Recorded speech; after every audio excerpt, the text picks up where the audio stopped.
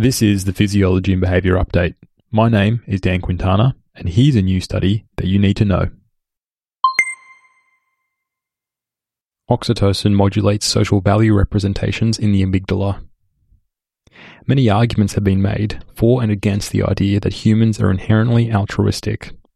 The reality is more complicated, with altruistic behaviour lying on a continuum. Individualists are more likely to hoard resources at the expense of others, whereas prosocials are more likely to cooperate.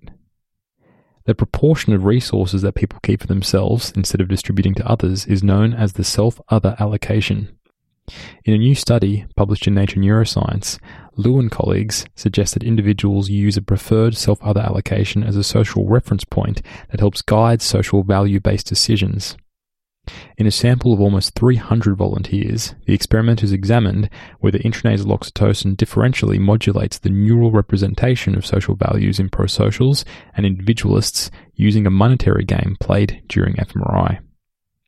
They found that oxytocin selectively increased prosociality in individualists, but not prosocials, in both competitive and non-competitive contexts. The fMRI data suggested that oxytocin selectively amplified the neural representation of social values in the amygdala in individualists, which is indicative of a link between oxytocin and prosociality via the modulation of social value representations in the amygdala.